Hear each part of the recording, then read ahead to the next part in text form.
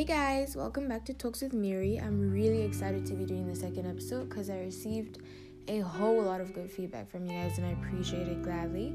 So for this episode, I'm going to go back to the Global Citizen and relay some of you guys' opinion and thoughts. And then this week's topic, shout out to Jemima, is going to be about capitalism versus socialism and which generally would be better for society, or what you guys think about that, just to encourage a new, fresh debate.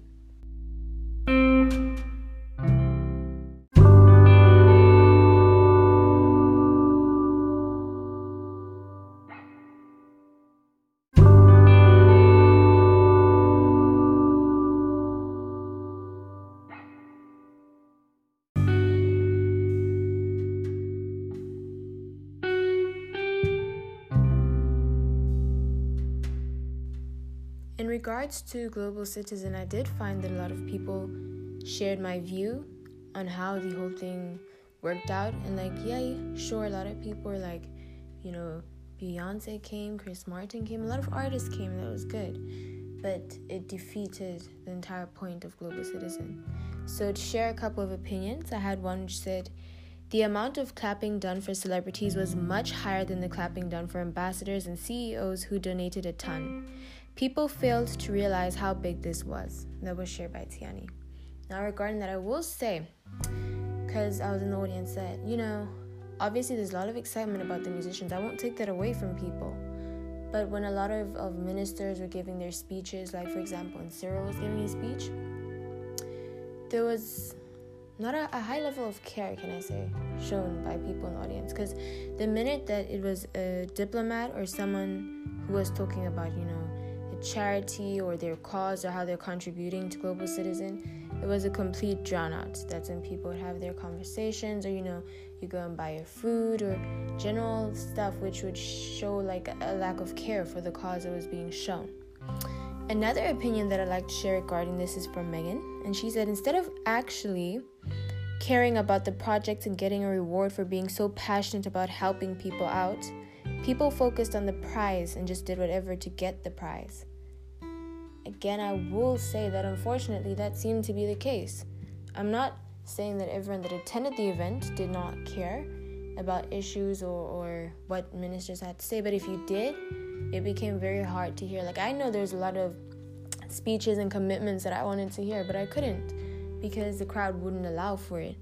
So in a way, Global Citizen, I think the reward system would most probably have to change, but there's not a lot of ways in which they can change it. So you just hope that next time around, maybe this selection of artists or something will inspire people more due to the causes than the actual artists. Hopefully, it continues to grow as a brand in South Africa, because they do things that we do need. Even though we may not openly appreciate the donations and stuff, it will be like a benefit to us all. So hopefully Global Citizen is able to better us as a society, and we will obviously hopefully learn to better ourselves, because the fact that we do technically need a reward to inspire action from most people is sad, but it's the reality of human nature.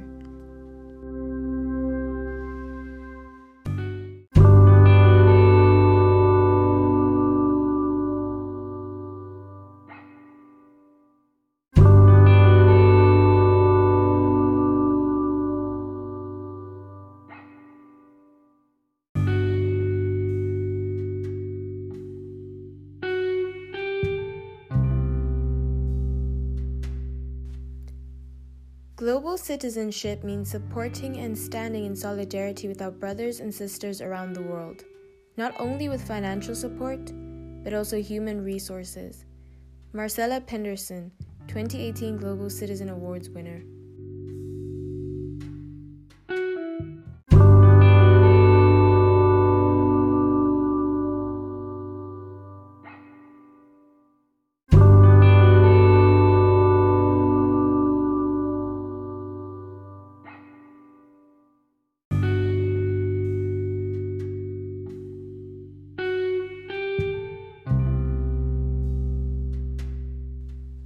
So this week's topic, shout out to Jemima, is going to be about capitalism versus socialism. Now, Jemima's point was very simple. She basically addressed the fact that things that humans need, not even want, are things that are paid for and usually very costly. Almost as if you're dying trying to make a living. So, this obviously worked in my mind, and I like to complicate things with words. So I was like, it's capitalism versus socialism. That's essentially what's happening here. And it's the little things like gentrification, which is basically, the development of an area to be more urban. So, for example, your spaza shop would turn into a Woolworths, for example, appeal more to the upper class. And the reality is things like food that's healthy, that should technically sustain and encourage a longer lifespan, is only available to people who can afford it. Because supermarkets that are readily available to the lower class, like ShopRite or Boxers, for example, if you pay attention to the food that they stock versus what Woolworths stock, there's a large difference. So ShopRite and Boxers will have, in bulk pre-mixed juices and a lot of packaged and processed food, because it's what's affordable. It's what they can afford. They could not afford to eat organic if they wished to. So essentially, you would have to pay to eat the food that would technically benefit your body the most in the long run. And that's kind of sad. So then Jemima's next point was like, if people are paying for things that they need, what about, developing skills, raising people up to be able to benefit themselves in a way in society, Don't manufacture this plastic way of living that we have. And that to me is when it became socialism. So, real quick for people who don't know, socialism is like the Disney state. I would like to describe it like that, because it's the one where you believe that teamwork and society are inclusive and you work together and people do and train and do jobs that they want to do, and you just uplift each other as a whole. And there's a lot of benefits to this, because it basically alleviates poverty and it creates a redistribution of wealth. Everyone would have the access to healthcare and education, the things which Jemima argued that we have to pay for. But with socialism, it's there for you. There's no discrimination. There's a large drop in discrimination, as a matter of fact. And if there are jobs that, for example, and no one is willing to do because you're not forced to do anything, it's free will for the betterment of society, then there's a higher incentive to do it, essentially. And the most important part of socialism, which I think links in with Jemima's argument, is that natural resources are preserved for the good of the nation as a whole. It's not a do or die situation, because regardless, you will have access to it. Now, the disadvantages of socialism. Oh, and I know it's going to be like, a rant of sorts. But the disadvantages of socialism is that you remove the competitive nature of being a human. And that's one positive of capitalism. It encourages you to follow your competitive nature. But socialism eliminates that. You can't be competitive. There's no reward for you being competitive. And this can, lead to a reduction in innovation, because why would you need to? Regardless, at the end of the day, your pocket's the same as the next person next to you. There's no reason to be innovative or compete unless you really, really want to.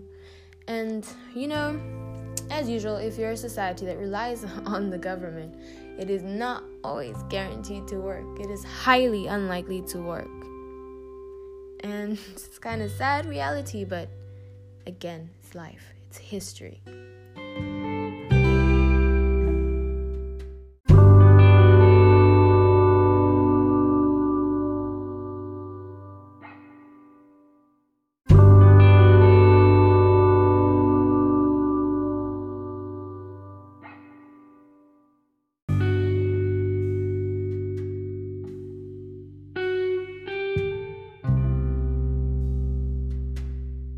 Now, I'm going to end off by wrapping up what I think about this, but no country's been 100% socialist in the past, and this was according to the Socialist Party of the United Kingdom. the countries that have been closest to socialism have been Norway, Sweden, and Denmark. And essentially, the government has created a good standard of living that there's no need to be competitive. There's no drive. And according to Business Insider, Norway was the happiest country of 2017. For 2018, Norway and Denmark placed second and third, and Sweden's number 9. And these countries have one thing in common, and that's high levels of social support. And it led to me thinking, okay, if they're being kind of regarded as the happiest countries and they have a high level of social support, I mean, surely there's a correlation there. I mean, maybe they lucked out with governments. There's no corruption, they got a good government, people are generally happy with their standard of living. But if it also leads to a general happy society, that's more beneficial in my opinion. But then it depends, because is it human nature to just be complacent with life? Or is it supposed to be like that, where generation after generation you know that your life is good, so there's no more competitiveness? But at the same time, their countries are ranked the happiest, which means something's being done right, and maybe it can be attributed to socialism. So let me know what you guys think. Really excited to explore your ideas in the next episode. Sorry. I'm just really excited right now, and I love the thought of being able to hear your opinions and what you guys think.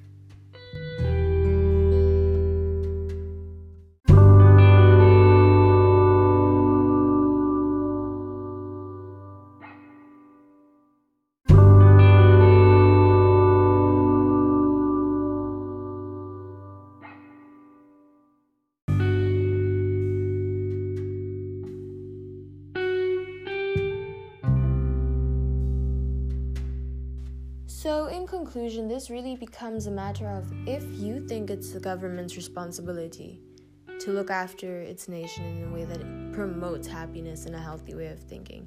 Is it the government's job to ensure that basic needs are met, or is it human nature to go out there and fend for yourself and make sure that you come home with that food on your plate? Which do you think would promote a better society? Which do you think has worked well? Because while socialism has its arguments, and I'm for most of its points, the world has been working on capitalism, and maybe that's been the problem, and maybe that's been what's keeping us alive. So to end off with, I'm going to leave you guys with 2 quotes, one on socialism, and then one on capitalism.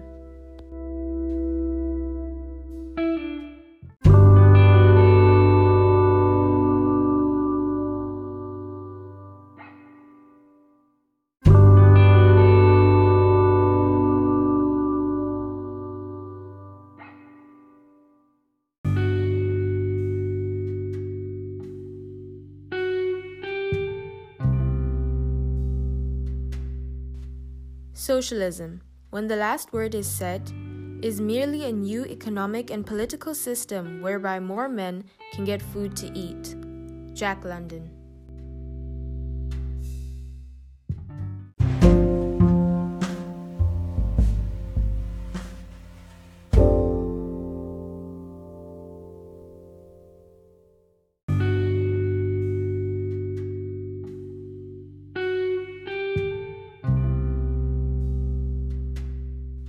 In a capitalist society, all human relationships are voluntary.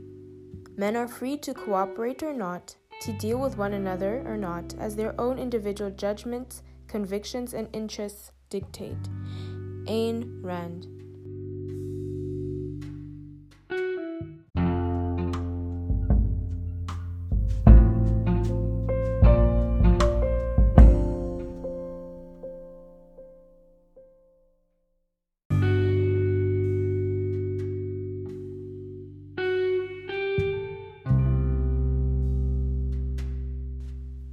Again, thank you guys for listening. If you've gotten to this point, I appreciate it greatly. Please do share with me how you feel. I'm still open to accepting opinions on Global Citizen, and I am also very much looking forward to you guys' views on capitalism and socialism. You can even add more in there. You don't have to strictly stick to the 2 arguments that are being presented here.